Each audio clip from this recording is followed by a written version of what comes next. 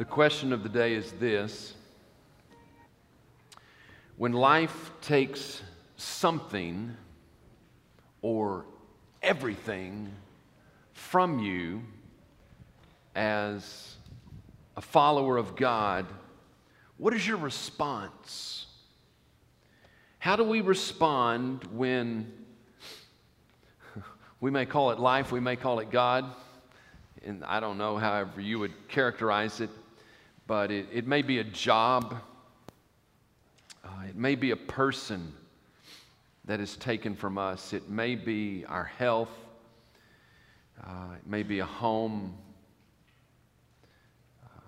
When life takes something or everything from you, how do you respond as a follower of God? History is God's story. The Bible is God's inspired record of that story, of how God has worked in human history. The story has God as its primary actor, and God is carrying about His redemptive plan. 2019, we have set forth the ambitious goal of working through the whole Bible so that we would see not just the little stories and the little components of God's story, but that we would see all the story and we would be able to put it together. We came last week to a part of the story in which God disciplines His children. In the Old Testament, there are two great periods of God's discipline. The first one would have been the 40 years of wandering in the wilderness. The second one is where we find ourselves historically today, and it is the 70-year captivity in Babylon. It was a time that God took everything from His people. He took their land. He took their place of worship. They took their capital city with its walls. I want you to get this sense that everything they had trusted in, depended upon, were used to, that was normal about their life, that they found security in, all of that was taken away.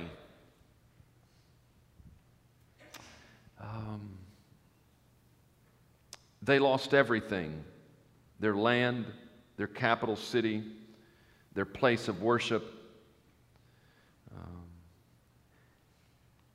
And in 3 stages, they were carried into captivity to a new land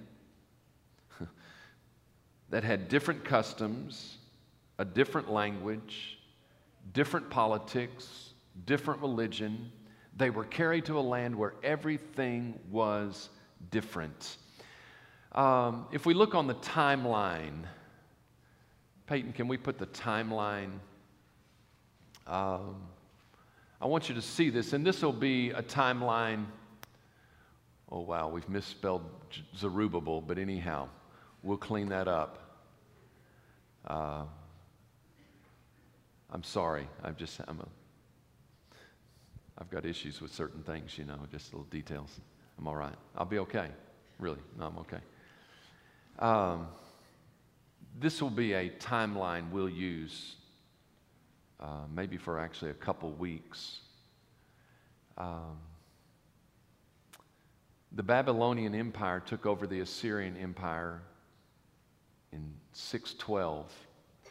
In 605, King Nebuchadnezzar and the Babylonians came to Jerusalem, and they conquered the city the first time, and they took the cream of the crop, the best and the brightest of the young leaders, away into captivity, into exile in Babylon. Daniel, who is our focal point this Sunday, was one of those. There were 3 other guys that we know that were part of that group. his running buddies, Shadrach, Meshach, and Abednego. 605, the first group, the best and the brightest, were taken.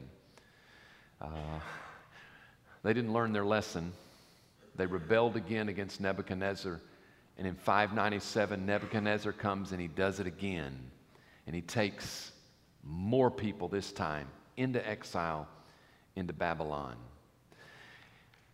They still had not. This is like a round of spankings with Hayden when he was a little boy. It's like we did it once and then it didn't work, and so we just did it anyhow. I'm sorry. That's bad. I'm sorry. He's a wonderful person these days, due in large part to those repeated spankings. Amen. Thank you, Jesus. Yeah, other testimonies today. In 586, Nebuchadnezzar comes one last time, and this time he levels the city. He scatters all the people that he can't take into exile. He destroys the temple, the walls, the city of Jerusalem. He levels it. It's over. Jeremiah had prophesied that the captivity, the exile, would be 70 years. So if you'll note mathematically that in 605, the first group of exiles are taken out. 70 years later, in 536, there is the first return of people back into the promised land. The other 70-year component to this is that the temple was destroyed in 586. 70 years later, in 516, the temple is rebuilt and completed. So there's a couple 70s that are going here.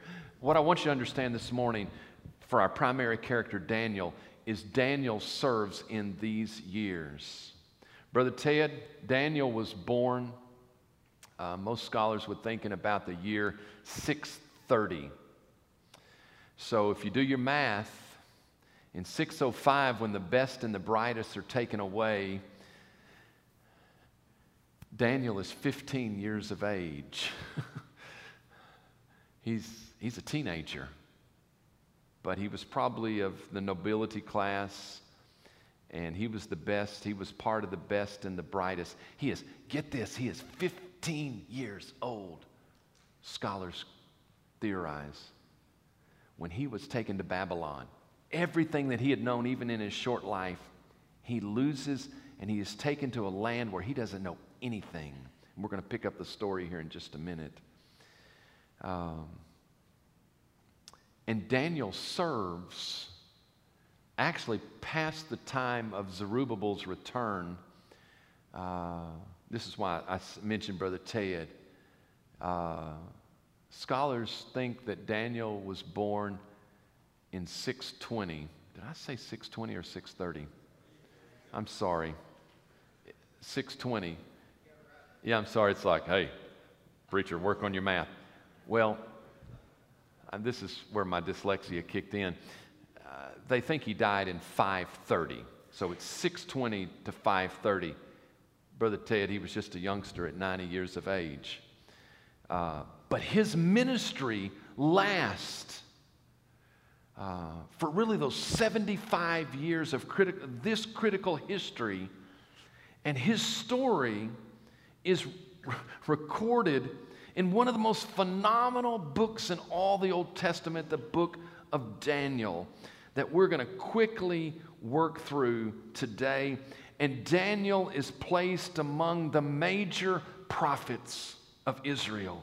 And so when they ordered the Bible, not only somewhat chronologically, but in certain sections, in the sections of the prophet, they start with the major prophets, and it is Isaiah, Jeremiah, Jeremiah's book of Lamentations, Ezekiel, and Daniel.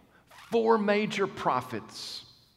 And then you have the 12 minor prophets after those in the order, and also somewhat in a chronological order. Here's what I want you to know this morning. Because what I try to do in these sermons is I say, What is this about? What was God communicating?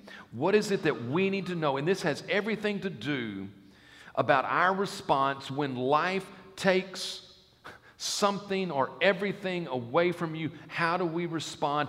Here is the truth of the day. Regardless of your circumstances, God is still God.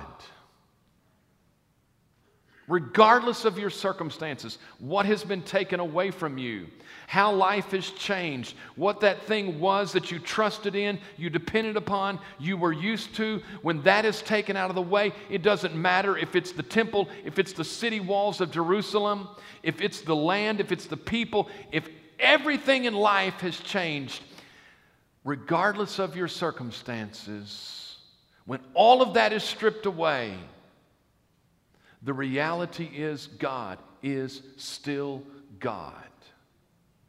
And He is there. And He has a plan, He has a purpose, and He is working out that purpose in our world all around us. That's the message of the book of Daniel. The book of Daniel is 12 chapters long. The first six chapters are stories. 6 chapters, 6 stories. The last 6 chapters are 6 prophecies of Daniel. It's split in half, and it follows that very precise arrangement. In the first 6 chapters, and let me just tell you, I am blown away by the book of Daniel. Amy made the mistake last night as we were driving home from a wedding to say, well, maybe it would help you to stay awake if you would just preach your sermon to me in the car. And so she's over it right now. She's like, no, I've already heard this from somewhere around Seagoville to the other side of who knows what, Jacksonville. It's like, okay, Daryl, I wanted just a little gist of it. I didn't want. So I did get a little worked up in the car last night.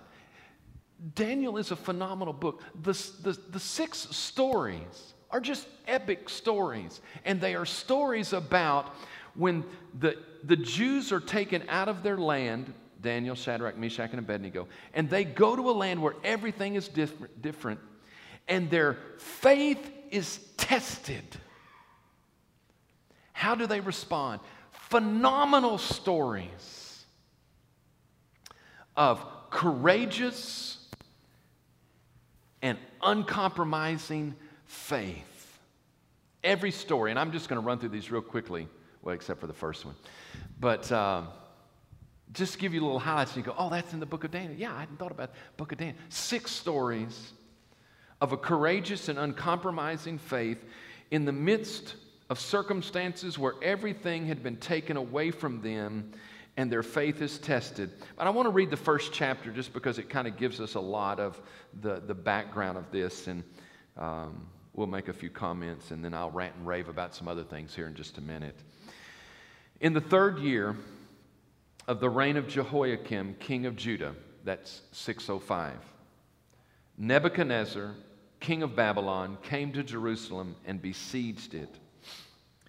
And the Lord gave Jehoiakim, king of Judah, into his hand with some of the articles of the house of God, make a note about that, which he carried into the land of Shinar, which is their land, the land of Babylon, to the house of his God. And he brought the articles into the treasure house of his God.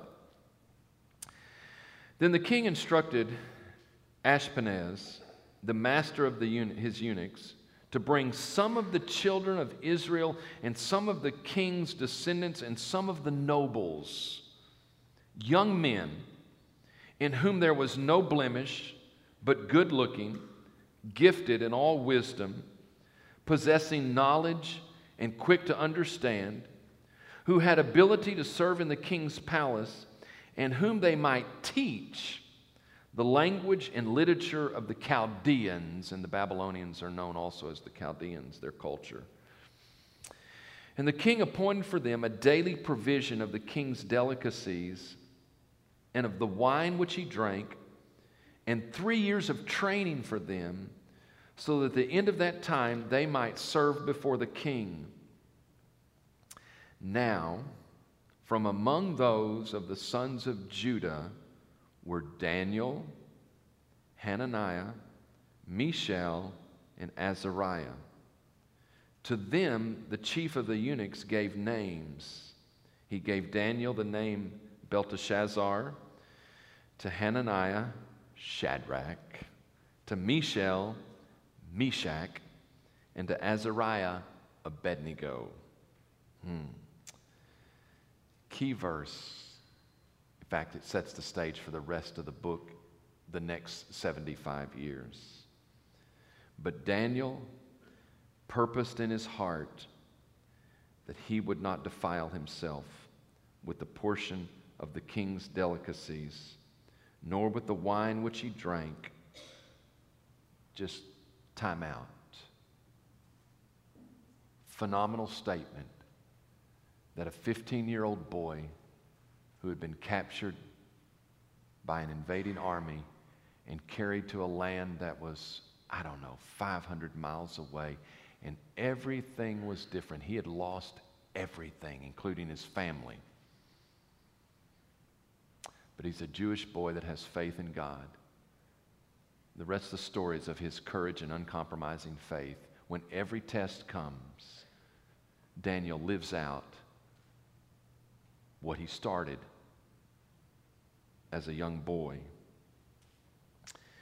Therefore he requested of the chief of the eunuchs that he might not defile himself, because those things that he was being fed were either contrary to the dietary laws of the Old Testament or were connected to the pagan worship of their gods. Now God had brought Daniel into the favor and goodwill of the chief of the eunuchs. And the chief of the eunuchs said to Daniel, I fear my lord the king, who has appointed your food and drink. For why should he see your faces looking worse than the young men who are your age? Then you would endanger my head before the king.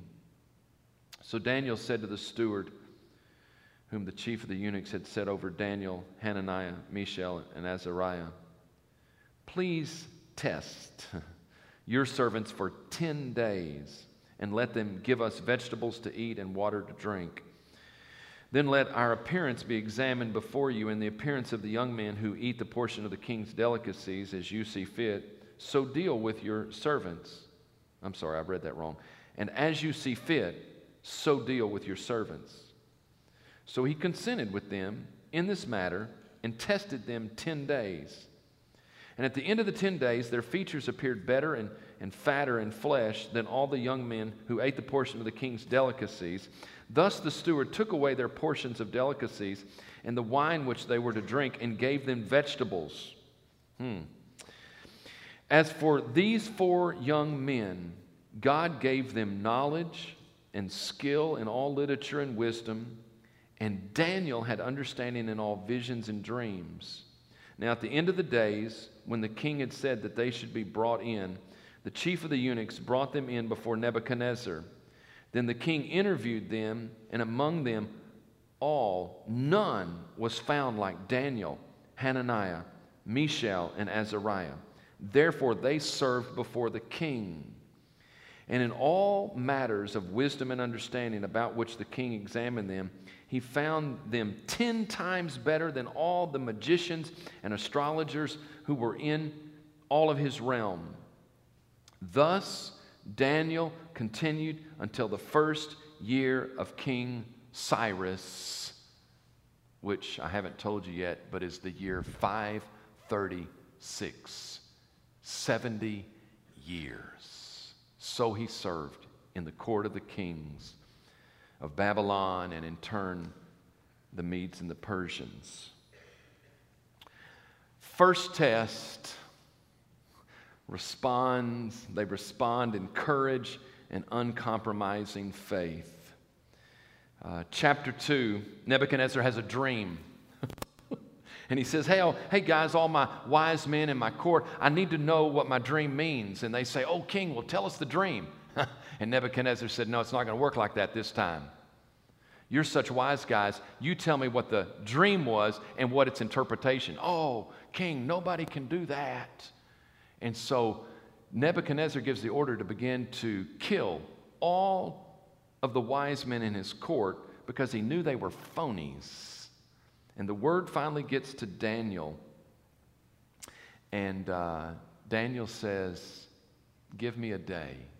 And one of the patterns in the book of Daniel emerges in chapter 2. Daniel prays with Shadrach, Meshach, and Abednego. Oh God, take mercy upon us. And God gives Daniel the vision, the dream, and the interpretation. And I love this in Daniel 2:27.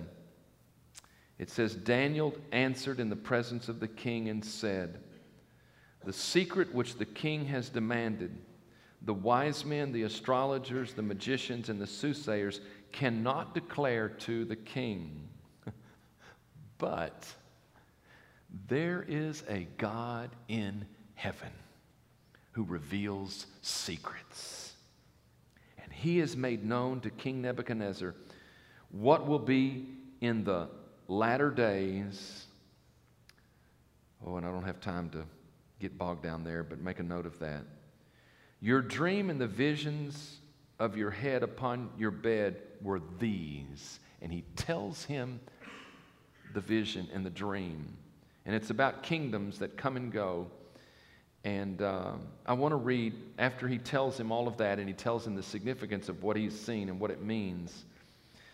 And God's laying out history for the next long time, 2.5 millennium. He says in verse 44, at the end of all this, he says, and in the days of these kings, the God of heaven will set up a kingdom which shall never be destroyed, and the kingdom shall not be left to other people. It shall break in pieces and consume all these kingdoms, and it shall stand forever. And I just want you to make a mental note at this point. The first vision, chapter 2, Daniel rises, yes, to the occasion, in courage and uncompromising faith, and God gives him the vision and the interpretation.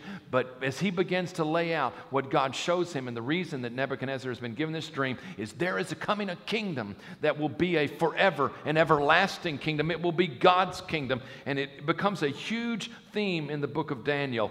Test number 2, passed with flying colors. 6 chapters, 6 tests. 3rd chapter, oh my, y'all know this story. King Nebuchadnezzar, in all of his pride, he sets up a great image and he tells everyone to bow down. If you don't bow down, do you remember what the consequence was going to be? You get thrown in the fiery furnace. We don't know where Daniel is at this point, but we know that Shadrach, Meshach, and Abednego, when the music started, they just stood there. Other guys that are, there's been snoopy people, and people that are always concerned about everybody else through the ages. Somebody, instead of, when you bow for prayer, you're supposed to keep your eyes closed. It's kind of like my kids were blessing the food and, they're going up. Well, I was going to say Hayden. Byron had his eyes open during the prayer, Daddy. Well, how do you know that? Anyhow, there were snoopy people in those days, and they noticed that the Shadrach, Meshach, and Abednego didn't bow down. It's like, hey, king, I thought, if they didn't bow down, they get thrown in the fiery furnace. Shadrach, Meshach, and Abednego, those Jewish guys, they didn't bow down. Okay, we're hauling them in. I love the statement that expresses their courage and uncompromising faith. I love this, Brother Mitchell. Brother Mitchell, I'm sorry you moved on me. Chapter 3, verse 16. I love this. Shadrach, Meshach, and Abednego answered and said to the king, O Nebuchadnezzar, we have no need to answer you in this matter. If that is the case, our God whom we serve is able to deliver us from the burning fiery furnace, and he will deliver us from your hand, O king. But if not, let it be known to you, O king, that we do not serve your gods, nor will we worship the gold image which you have set up. I mean, they put their life on the line. If you haven't read this, read it. They get thrown in the fiery furnace. Not only do they not die, somebody else extra shows up in there. Don't have time for that this morning. Nebuchadnezzar says, get those boys out of there. They don't even smell like smoke.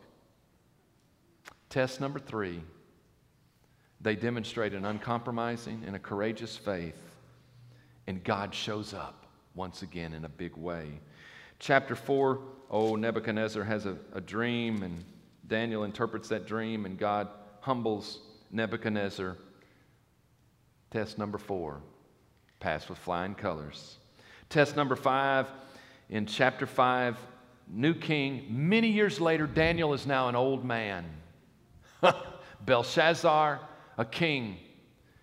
And actually, historically, you're not going to believe me on this one. We know the date for this. He throws a banquet on October 11th. I'm serious. 539. October 11th. 539. They are being surrounded by the Medes. Babylon is, and Belshazzar throws a party, and to taunt, to shake his fist at God, he has them go get the sacred containers from the Jewish temple, and they come and they drink wine out of it. Great story. Them boys, it's not just that they had a few, too many. It was all of a sudden they look up and there is a hand writing a message on the wall. This is where we get the phrase, the handwriting's on the wall. There's a hand. He calls in all the wise guys who cannot tell him what it means. But Daniel knows what it means. And he says in chapter 5, verse 26, this is the interpretation of each word. Many, God has numbered your kingdom and finished it.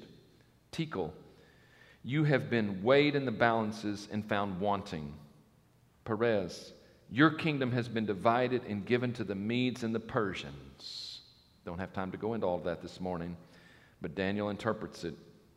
Then Belshazzar gave the command, and they clothed Daniel with purple and put on a chain of gold around his neck and made a proclamation concerning him that he should be the third ruler in the kingdom. That very night, Belshazzar, king of the Chaldeans, was slain. And Darius the Mede received the kingdom, being 62 years old. We know from extra biblical sources, October 12th, 539, the Medes diverted the Euphrates River that flowed through Babylon. And when the water wasn't flowing through the conduit or the aqueduct, whatever you want to call it, the army went in that space into the city of Babylon and overthrew the city and killed Belshazzar, just as the handwriting on the wall that Daniel interpreted said it would happen. Test number 5 passes with flying colors. Test number 6 in Daniel 6. Darius is now king. The Medo-Persian Empire has taken over. And he has 120 satraps or governors, leaders of regions. And they are jealous of Daniel. And so they get the king, Darius, to make a decree that they should pray to no one except to Darius for 30 days, knowing that they would entrap Daniel. And it says in chapter 6, verse 10, now when Daniel knew that the writing was signed of the edict, he went home, and in his upper room, with his windows open toward Jerusalem, he knelt down on his knees 3 times that day and prayed and gave thanks before his God, as was his custom since early days. They bust him. Nobody's supposed to pray except to you, O King Darius. You wrote it in the decree. What's going to happen? We're going to get thrown in the lion's den. You're not going to believe this if you've never read this story. They throw him in the lion's den overnight, but God closes the mouths of the lion. Unbelievable stories. I mean, those are epic stories, aren't they? 6 tests where their faith was tested each time. They respond in a courageous, uncompromising faith, and God shows up. Why? Because despite their circumstances of everything being taken away from them, they had no place to worship, they did not have their families, they did not have their land, they did not speak their language, their government was different. God is still God. He is still on the throne. In fact, the rest of the book, man, this is like another 45 minutes of the sermon. I'm like done this morning. I'm sorry. On your sheet of paper, the last 6 chapters are the prophecies. Phenomenal prophecies. And I could just twist off on these. So the first 6 chapters are 6 tests that they all pass over that 75 years. The last 6 chapters are 6 prophecies. And I probably knew that I was going to be in trouble this morning, so I typed it all out for you. It is amazing. The prophecies of Daniel are mind-boggling. And he starts actually in the vision that Nebuchadnezzar has in Daniel 2, and it's of 4 kingdoms that will come. Well, actually, there's a 5th one. And each time there is a description in chapter 2, chapter 7, chapter 8 of these kingdoms, starting with the Babylonian, the Medo-Persian, the Greek, the Roman. Get in the midst of the Roman, and they don't use those words, but they use descriptive, whether it's a golden head, silver chest, bronze belly, legs and feet of iron and clay, or whether it's chapter 7, a winged lion, a bear, a 4-winged leper, a 10-horned beast. Each time the kingdom passes, another kingdom comes, but the end of the story is, but God is setting up an everlasting kingdom that will crush all of those. And so chapter 2, there is this rock that just crushes them. You can just see it on video, you know. It's like, it wasn't cut out by human hands. It was an unhewn rock and just crushes it. And it's Jesus and the everlasting kingdom. In chapter 7, those kingdoms come. The detail, this is... When you look at the history and you know that Daniel writes this before these events occur, and he gives the description of Alexander the Great and conquering the world and dying suddenly and his kingdom being replaced not by his children, his ancestry, but by his 4 generals, and that divided up. And then the Roman Empire, but in the midst of that 4th kingdom, there is the everlasting kingdom that emerges. And here's the crazy thing about all these prophecies. Man, I'm just trying to summarize here what I had 20 minutes for, that I'm just 5 minutes. And you look over your sheet and you read the book of Daniel. But there is this story of this figure that will come, that will carry out the abomination of desolation that was originally fulfilled in Antiochus Epiphanes, who in 168 sets up, he sacrifices a pig on the altar of the temple in Jerusalem, which is sacrilege. And then he erects an idol, an image to Zeus in that place. But in the prophecies of Daniel, not only is there the prophecy of the little horn, but after the Roman Empire and the everlasting kingdom has come, there's another week. There's this prophecy of Daniel of these 70 weeks, and there's 69 weeks, and then there's this week. There's 69 weeks. You're not even going to believe me on this one. But when you calculate the 69 weeks, which are 7 years apiece, and that's like 483 years, I believe. My math's not real great. And you take from the time that the order went out to rebuild the city of Jerusalem, which was Ezra's day, and you project that out 483 years, you know what date you come up with? This is Daniel hundreds and hundreds of years before, the year 27 AD. And Daniel said that would be the date that the Anointed One would come And that was when Jesus began his ministry in 27 A.D., prophesied by Daniel over 500 years before it ever occurred, to the year. It's crazy. But the other thing about Daniel is that there is this week. After the 69 weeks, there is this 70th week. There are 7 years out there. And actually, Daniel divides it up into 3.5 years and 3.5 years. And it is the prophecy of after the everlasting kingdom comes, then the only thing we're waiting for is that 70th week, which will be the 7 years of the Great Tribulation. I am not making this up. Read the book of Daniel. It's all in there. That there will be one like Antiochus Epiphanes that will come with the abomination of desolation, and he will stop the sacrifice in the midst after 3.5 years of 7 years. And you say, well, what? Why? What is the purpose? So 6 chapters, you have these 6 tests of their faith, and they pass with flying colors, and God shows up in a great way. And then God gives, in the course of the 75 years, God gives Daniel these 6 visions of these kingdoms that will come and go. This is what God was saying to Daniel in the midst when everything had been removed and they had lost their land, their place of worship, and everything about them. God was saying, I am still God. And even though you look around at the Babylonian kingdom and you say no one will ever topple this kingdom, God says this kingdom will go.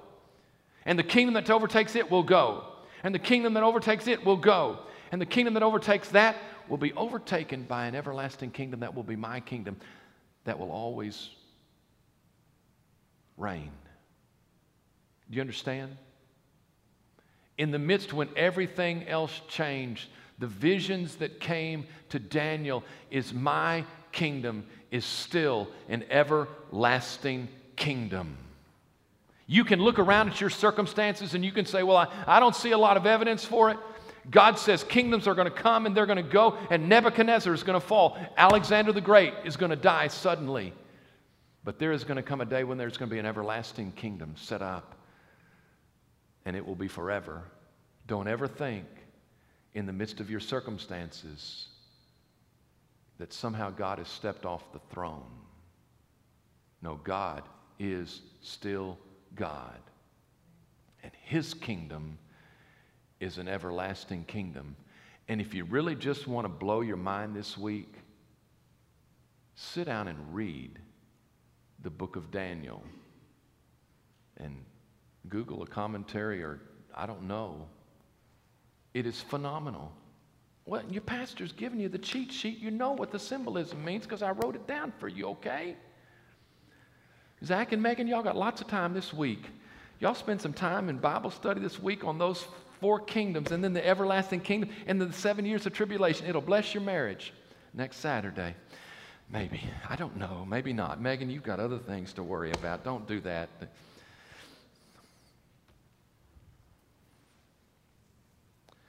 Regardless of your circumstances, God is still God.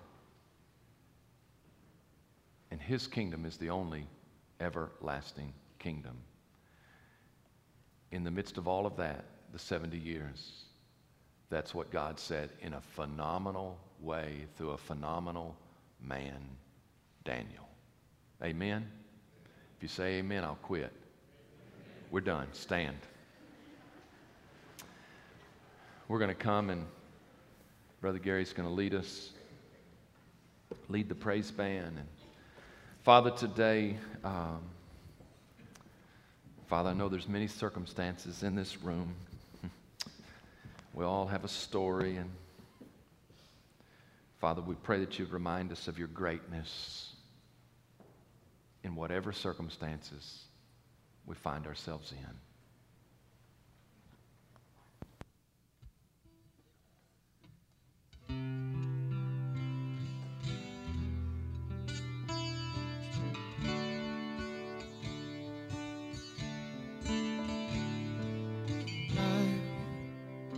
You are love.